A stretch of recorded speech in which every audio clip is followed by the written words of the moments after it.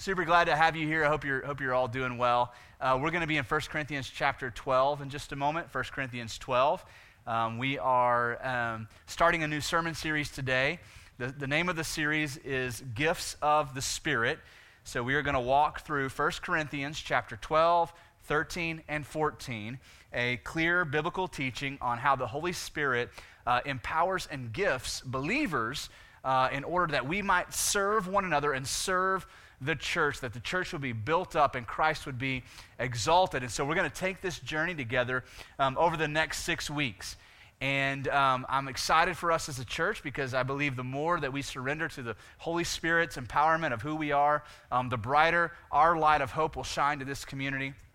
I believe the more that you learn and submit your own life to the Holy Spirit's leadership, the more that you become aware of the giftings that God has given you, that the more joy you will experience as you follow God's will for your life as well. And so that's our hope for this sermon series, that God would grow not only our knowledge, but our awareness of the Holy Spirit's work in our lives on a daily basis. And so we're going to start in 1 Corinthians chapter 12, and we're only going to make it through verse 3 today. So let's get started. Now, concerning spiritual gifts, brothers, I do not want you to be uninformed. You know that when you were pagans, you were led astray to mute idols, however you were led. Therefore, I want you to understand that no one speaking in the Spirit of God ever says, Jesus is accursed, and no one can say, Jesus is Lord, except in the Holy Spirit. Now we're going to start in verse 1 today as Paul opens up this conversation. He lets us know clearly two things. One, what the topic of discussion is going to be, what he's writing about, but also his heart for the church. He says, now concerning spiritual gifts, brothers. So we know that he's talking to Christians. He's writing a letter to the church to inform them on an understanding of spiritual gifts, how the Holy Spirit spiritually equips believers to serve. But what he's talking about here is actually even bigger than that, as he says, now concerning spiritual gifts. Because the Greek word here could also be translated being spiritually minded or being a spiritual person.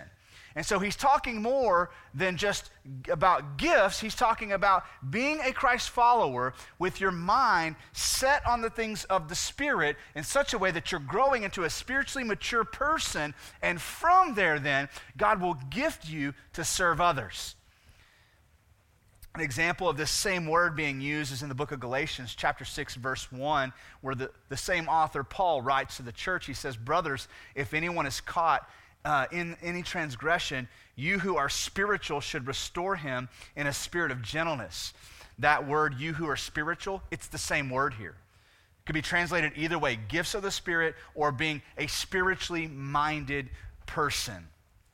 So we back up to what Paul is talking about here to the book of Romans chapter 8, where Paul talks about the difference between being a naturally minded person versus being a spiritually minded person or a spiritually mature believer. In Romans chapter 8, verse 5, he says, for those who live according to the flesh set their minds on the things of the flesh. So that's a fleshly minded person or a worldly minded person versus a spiritually minded person, but those who live according to the Spirit set their minds on the things of the Spirit. So we're talking about being led by the Holy Spirit of God, having our minds set on the things of God, and following in submission to the Spirit's lead in our lives to become spiritually minded people.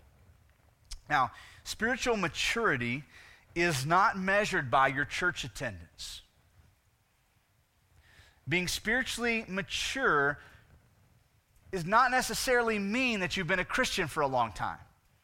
You can be a Christian for decades and still not be a spiritually minded follower of Christ. You could have perfect church attendance so far this year and still not be spiritually minded. The difference is what you have your minds set on, who you're being led by, who you are submitting to. And so what Paul is saying is now concerning being spiritually minded or spiritually mature, brothers. I do not want you to be uninformed. Okay? Now, that's a pretty good translation of the Greek word, uninformed. It means to lack the knowledge of something, to be ignorant because you lack the information, not because you're dumb, just because you don't know. Okay? But it could also be translated to ignore. So it's the idea of kind of being blind to something, so therefore you ignore it, which I think is a fairly accurate description of the Holy Spirit's work in the modern day church. So evidently, this struggle to understand the Holy Spirit and how he works in our lives is not a new struggle. It existed in the first century. And so what he's saying to the church in Corinth is, listen, I don't want you to any longer to be uninformed on the Holy Spirit, how the Holy Spirit works in your life. What happens in the modern day church is when the Holy Spirit is not taught with clear biblical instruction, one of two extremes tends to happen. Okay? One is a complete ignoring of the Holy Spirit. Okay? Holy Spirit is never mentioned, never described, never encouraged, right? And so we know, we believe that God is existent in Father, Son, and Holy Spirit, but beyond that, we don't talk about the Holy Spirit. And so what tends to happen for a church that does not teach the Holy Spirit and follow the leadership of the Holy Spirit is that church tends to do what is only possible with human hands. So there's very little walking by faith, expecting God to do supernatural, expecting God to do more than what that church is capable of doing in their own strength. However, the pendulum can also swing the complete opposite direction to a church that overemphasizes the role of the Holy Spirit without biblical instruction and teaching, and then everything's about the Holy Spirit. Jesus is never mentioned, and things that aren't God are called God, and God doesn't move unless the walls shake and tongues of fire move through the room and gold dust falls out of the ceiling, right? We have a Holy Spirit revival, then there's no God in the church, right? And what Paul is saying is, I don't want you to be ignorant on either extreme. I want you to understand who the Holy Spirit of God is and what the Holy Spirit of God does in your life, so you'll recognize it, so that you will submit to it, and that you will participate in it. And so for 3 chapters here, 1 Corinthians 12, 13, and 14, the Apostle Paul is going to teach the church, teach us on what it means to be gifted by the Holy Spirit. So let's talk for a minute about what we know that the Holy Spirit does before we get to spiritual gifts. Okay, so is that the first time we encounter the Holy Spirit of God, when we receive a gift, or is he involved in our lives earlier than that? We know this. We know the Holy Spirit of God reveals the will of God to his people, always in harmony, though, with the Word of God and the character of God, right? That's important. So if I'm discerning, is this the Holy Spirit prompting me to do this or that or say this or refrain from something, I can always open the Bible and find confirmation, right? If I'm hearing something, I'm feeling a prompting, I'm wondering, is that the Holy Spirit speaking? I can always ask, well, is that the kind of thing that God says? Because I know what God says. I have his word right here. Is it consistent with his character? So I'll exaggerate the point. The Holy Spirit will never prompt you to murder your neighbor, but he will always prompt you to love your neighbor. How do we know? Because that's what God does. And the Holy Spirit is fully God, always revealing the will of God consistently with his scriptures and in harmony with his character. We know the Holy Spirit leads sinners to salvation. You did not save yourself. You didn't even lead yourself to salvation. The Holy Spirit has done that work in you. The Holy Spirit is the indwelling presence of God in the lives of believers. He eternally seals and guarantees the inheritance of the saints. He empowers believers for Christ-like living, and he equips believers with spiritual gifts. These are all things that the Holy Spirit of God is doing in us. And this is the main topic that Paul is going to be teaching on now for 3 chapters. Verse 2 is really helpful in understanding what Paul wants us to understand about the Holy Spirit, because in verse 2, look at what he says. He says, you know that when you were pagans, you were led astray to mute idols, however you were led. So here's what Paul is saying. Remember, he said, I don't want you to be uninformed. So I'm going to start with what you do know. Here's what you do know. You know what it was like when you used to chase after mute idols however and wherever you were led. Now, Paul doesn't fully develop it here, but the biblical teaching on worship is this: you will always become like that which you worship. You are an image bearer. So you were created to reflect the image of whatever you worship, good or bad. That over time you will begin to look like it and reflect it in your life. I'll give you some examples from the scriptures. Psalm 115 talks about this. Talks about the worship of mute idols. Psalm 115, starting in verse 4. Their idols are silver and gold, the work of human hands. They have mouths but do not speak, eyes but do not see. They have ears but do not hear, noses but do not smell. They have hands but do not feel, feet but do not walk, and they do not make a sound in their throat. What the author of Psalms is saying about idol worship is this: idols look like they should be able to talk to us, but they can't. Right? They look like they should be able to hear us, but when we cry out to them, they can't hear us. Right? Idols look like they should be able to do something for us. They have hands, they have feet, but in reality, they can't deliver anything to us. They're mute idols. But then he ends by saying, verse 8, those who make them become like them, and so do all who trust in them. Now, the reality is probably nobody walked into this room with a carved image of some deity in your pocket, okay? But nonetheless, right, we are all prone to be led by mute idols, things that make promises to us. We offer our allegiance to these things, and in the end, they don't deliver. And over time, we begin to look like them. I'll give you some examples. If you worship your children, I can tell. Look, just show me your calendar and show me your monthly budget.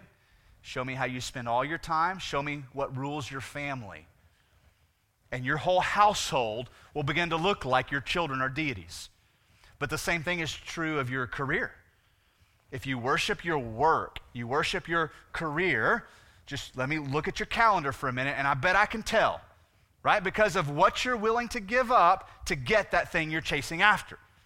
And your life will begin to look like the idol you worship, right? So that's the biblical principle here that Paul is talking about when he says, this is what you know what it's like to worship mute idols and to chase after them. However you were led. And he's going to contrast that with the Holy Spirit of God. The Holy Spirit of God is the Spirit of the living God, and he hears, he sees, he speaks. Hey. He moves. We worship a God who is alive, not a deaf, dumb, mute idol. And so the Holy Spirit of God is leading us somewhere, prompting us to move somewhere, calling us in a direction. And when we worship him, he makes us like him. The Holy Spirit of God is always, listen to me, always leading you to become more like Jesus. Always. If ever you're discerning the Holy Spirit of God is leading me somewhere that is not leading me towards Christ's likeness, beware. You may be following a mute idol. The Holy Spirit of God is always leading you to become more like Christ. The Holy Spirit of God leads us away from our idols and against the grain of what we think or want, and conforms our hearts to the heart of God so that we want what he wants, and we see the world the way he sees the world. And we love one another the same way he loves us. We become like him. And that is what it means to follow the Holy Spirit in your life. Now, verse 3 is where I think Paul is really trying to get us to when he says, therefore. So here's the point of the first 3 verses. Therefore, I want you to what? Understand. Do you remember what he said at the very beginning? I don't want you to be ignorant anymore. So here's what I want you to understand. Verse 3, that no one speaking in the Spirit of God ever says Jesus is accursed. And no one can say Jesus is Lord except in the Holy Spirit. Now, I believe what Paul is doing here is he's exaggerating the point and making it super simple for simple-minded people like me so that we won't miss his point.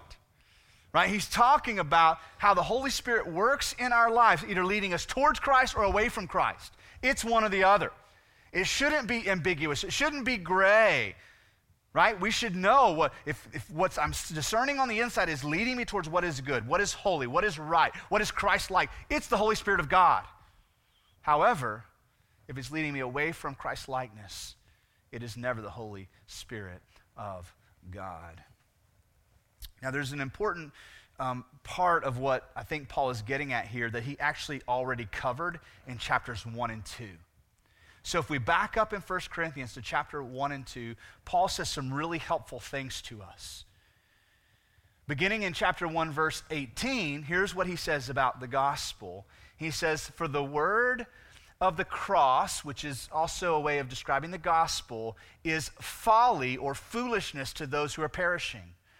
But to us who are being saved, it is the power of God." What does he mean that the gospel is foolishness or folly to those who are perishing? What he's saying is to somebody who has their mind set on the things of the world rather than the things of God, the gospel will sound incredibly foolish. What's foolish about the gospel? Well, I'll give you a few things that I think are foolish about the gospel, and then I'll tell you why I believe it. Here's what's foolish about the gospel. That God, the sovereign creator of the universe, who stands in authority over everything that is and has ever been and will ever be, chooses by his own will to lovingly send his son to the earth to die for sinners like us. Recipients who don't deserve it, and listen to this, and never asked for it. Right? God didn't send his son to the earth because the people of earth were sitting there in their calamity saying, "Oh God, if you would just send your son to the earth, we would have hope and peace and restoration." Right? They weren't even asking for it. Matter of fact, they despised Jesus. You know that, right? Jesus going to the cross was being rejected by man. And so it's foolish that God in his sovereignty and his wisdom would choose to subject his son, his only son, the primary object of his love, to that kind of abuse. It's foolish to an unbelieving world. We just sang about how I believe in God the Father, God the Spirit, God the Son. To an unbelieving person, that sounds foolish. I mean, I could go on about the foolishness of the gospel. The gospel is folly to those who are perishing. Here's my question. How in the world did the church ever survive with a foolish message? Preaching a foolish gospel? And I think Paul is somewhat baffled by this as well, but he has an answer. If you go right into the next chapter, chapter 2, he even talks about it. Listen to this. This is 1 Corinthians chapter 2. I'll read 1 through 5. He says, "And I, when I came to you, brothers, I did not come proclaiming to you the testimony of God," which is the gospel, "with lofty speech or wisdom." So you say, hey, remember when I preached this foolish gospel to you? I didn't try to beef it up. I didn't try to make it real witty. I didn't try to sell you on it. He says, "For I decided to know nothing among you except Jesus Christ and him crucified." Look at verse 3. "And I was with you in weakness and in fear and much trembling, and my speech and my message were not in plausible words of wisdom." So how in the world did the church ever survive? Preaching a foolish gospel, not dressed up with fancy or witty or smart words. Paul tells us. So, he says, "but in demonstration of the Spirit and of power, so that your faith might not rest in the wisdom of men, but in what? The power of God." Look at verse 12. "Now we have received not the spirit of the world, but the Spirit who is from God, that we might understand the things freely given us by God." How do you understand the gospel? The Holy Spirit of God opens your eyes to see it and to understand it. That's how you understand the gospel. If you are saved, the Holy Spirit has worked in your life.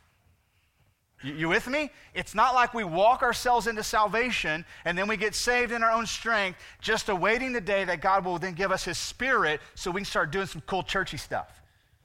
Paul says, no, the church wouldn't even exist today if the Holy Spirit of God was not actively working to lead sinners to salvation.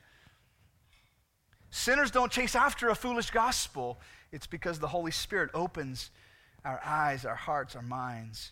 Verse 13, and we impart this in words not taught by human wisdom, but taught by the Spirit, interpreting spiritual truths for those who are spiritual. That's the same word we were talking about. Spiritually minded, spiritually mature. That word also gets translated in 1 Corinthians 12:1 into spiritual gifts.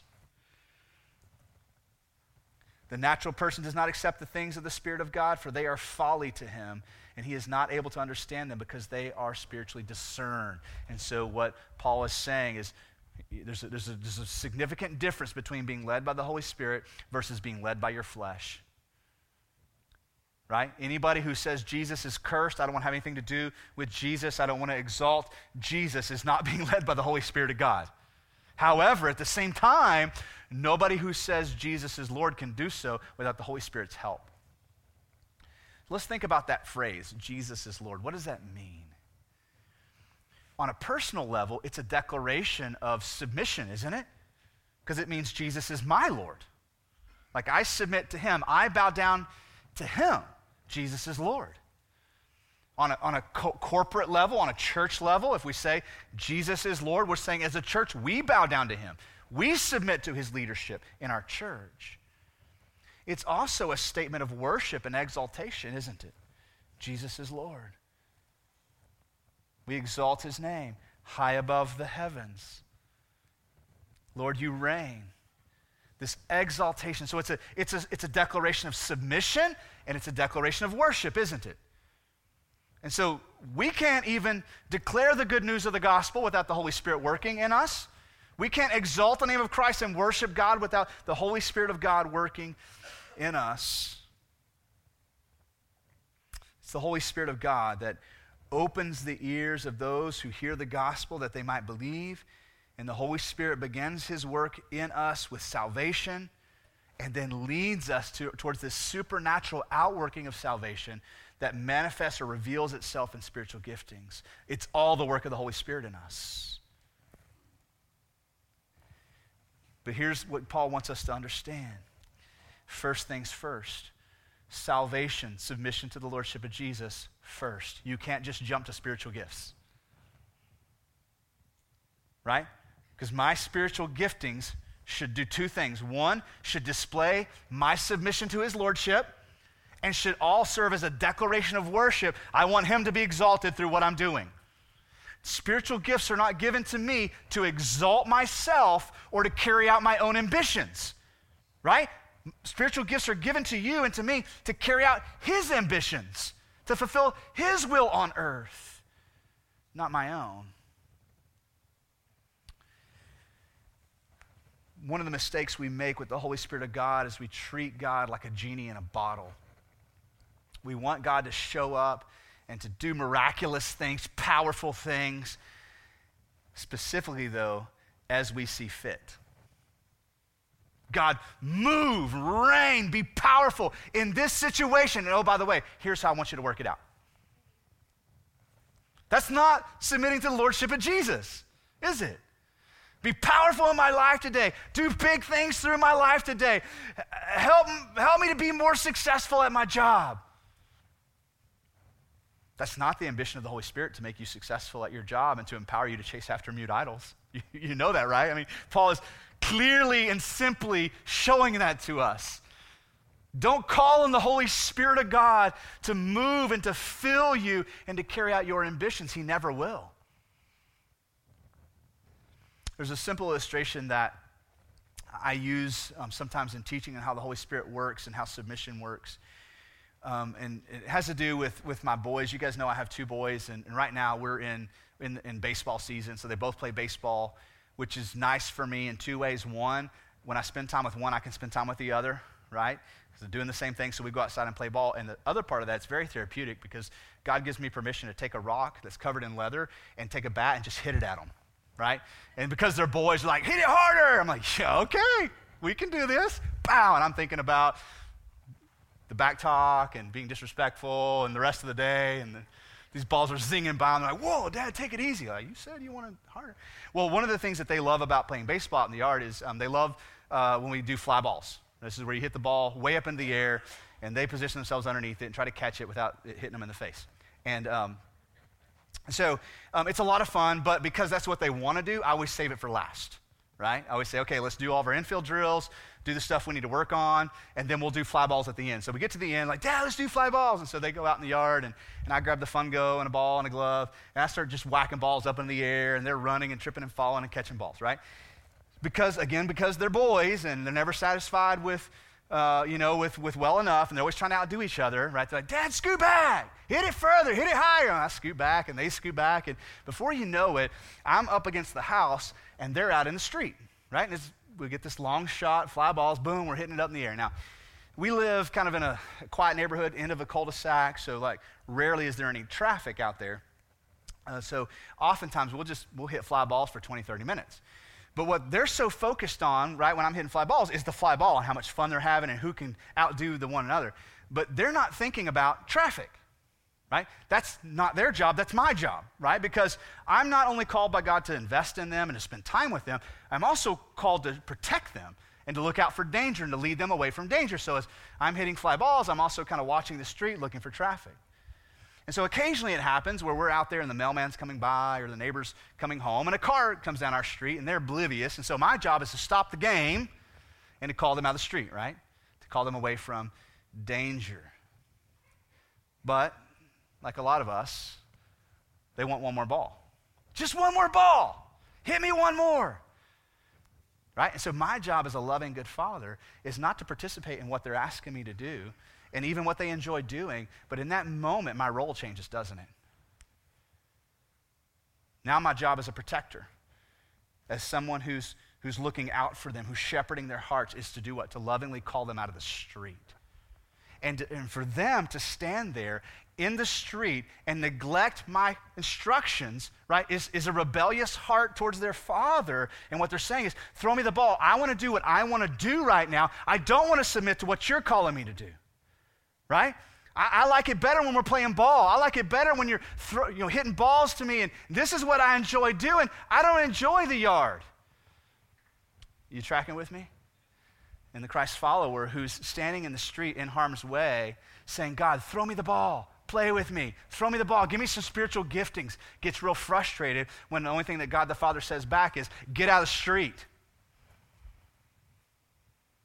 So many times, listen, church, this may be you today. I'm certainly not saying it is, but I want you to at least consider it. So many times, we get in a position in our life where we feel like we haven't heard from the Holy Spirit in a long time. But you know what the truth is? It's not that God isn't speaking to you. It's just that he's not saying what you want him to hear. He's speaking. And what he's saying to you is, get out of the street. Get away from the danger. I will fill you with my spirit and give you gifts, but that's not what you need right now.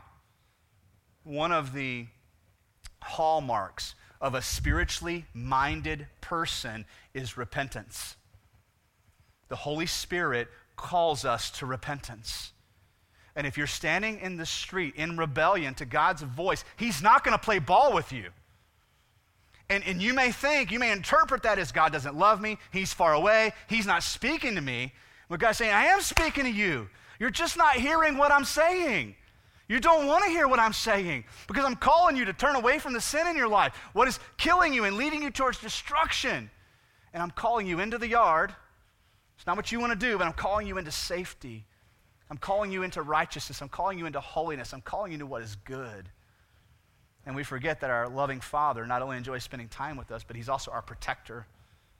And the Holy Spirit always leads us away from sin and towards righteousness. And so I think, quite simply, this is what Paul is saying. The message is not confusing.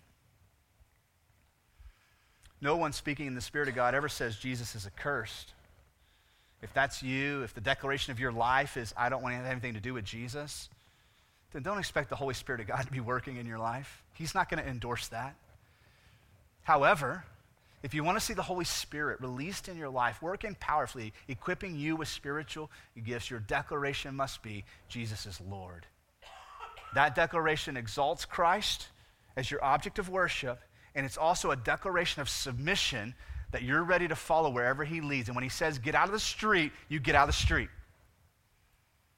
You with me?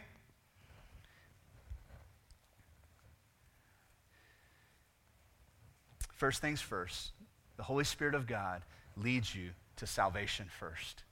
To salvation, away from sin, and he will also equip you and gift you to serve. And we're going to spend the next 5 weeks talking about the gifts and what the gifts look like and how we use these gifts to serve one another and build up the church. But unless the supernatural work of salvation has taken place in your life, there will be no supernatural gifting.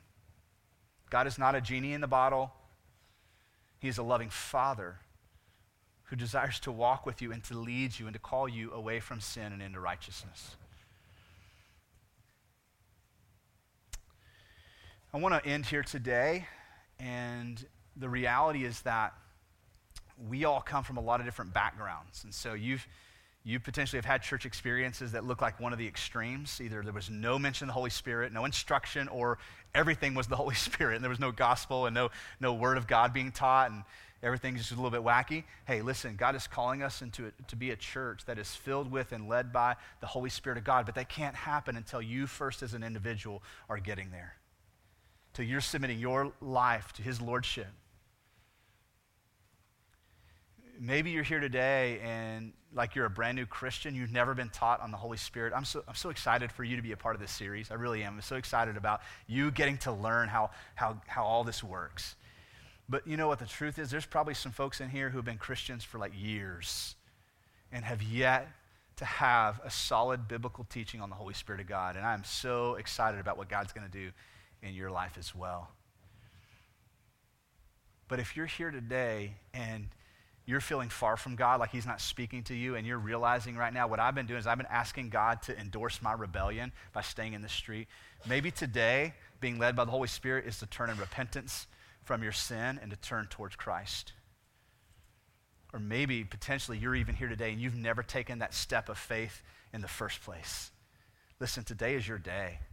If we want to be a church led by the Holy Spirit, then whatever he's spoken to you today, your response will be, Jesus is Lord, let's do this.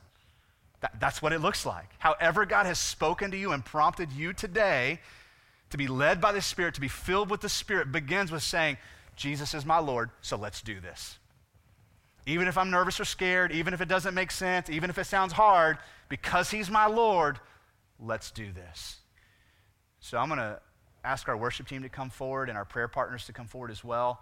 But more importantly, I'm going to ask you to follow the prompting of the Holy Spirit today. Rather than being led astray by mute idols towards destruction, that you would be led by the Holy Spirit of God towards righteousness and Christ-likeness and salvation. Let's pray together and we'll respond.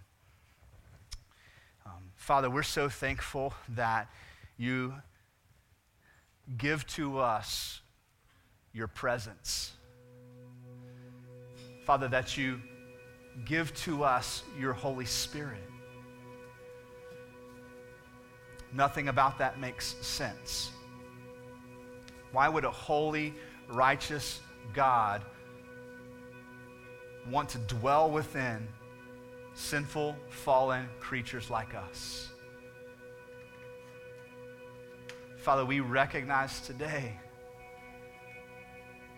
that, God, apart from your Holy Spirit working in us, God, we have no hope. We desperately need your Holy Spirit to give us eyes to see, to give us ears to hear, to give us hearts ready to exalt Jesus and to bow in submission to his lordship. Father, I pray you would exalt yourself in each one of our lives individually, and that together you would do this beautiful corporate work in our church, that we would become a people led by the Spirit. So God, as you speak to us and move in our midst now, Father, I pray you would give us the faith to follow. We pray all this in Jesus' name.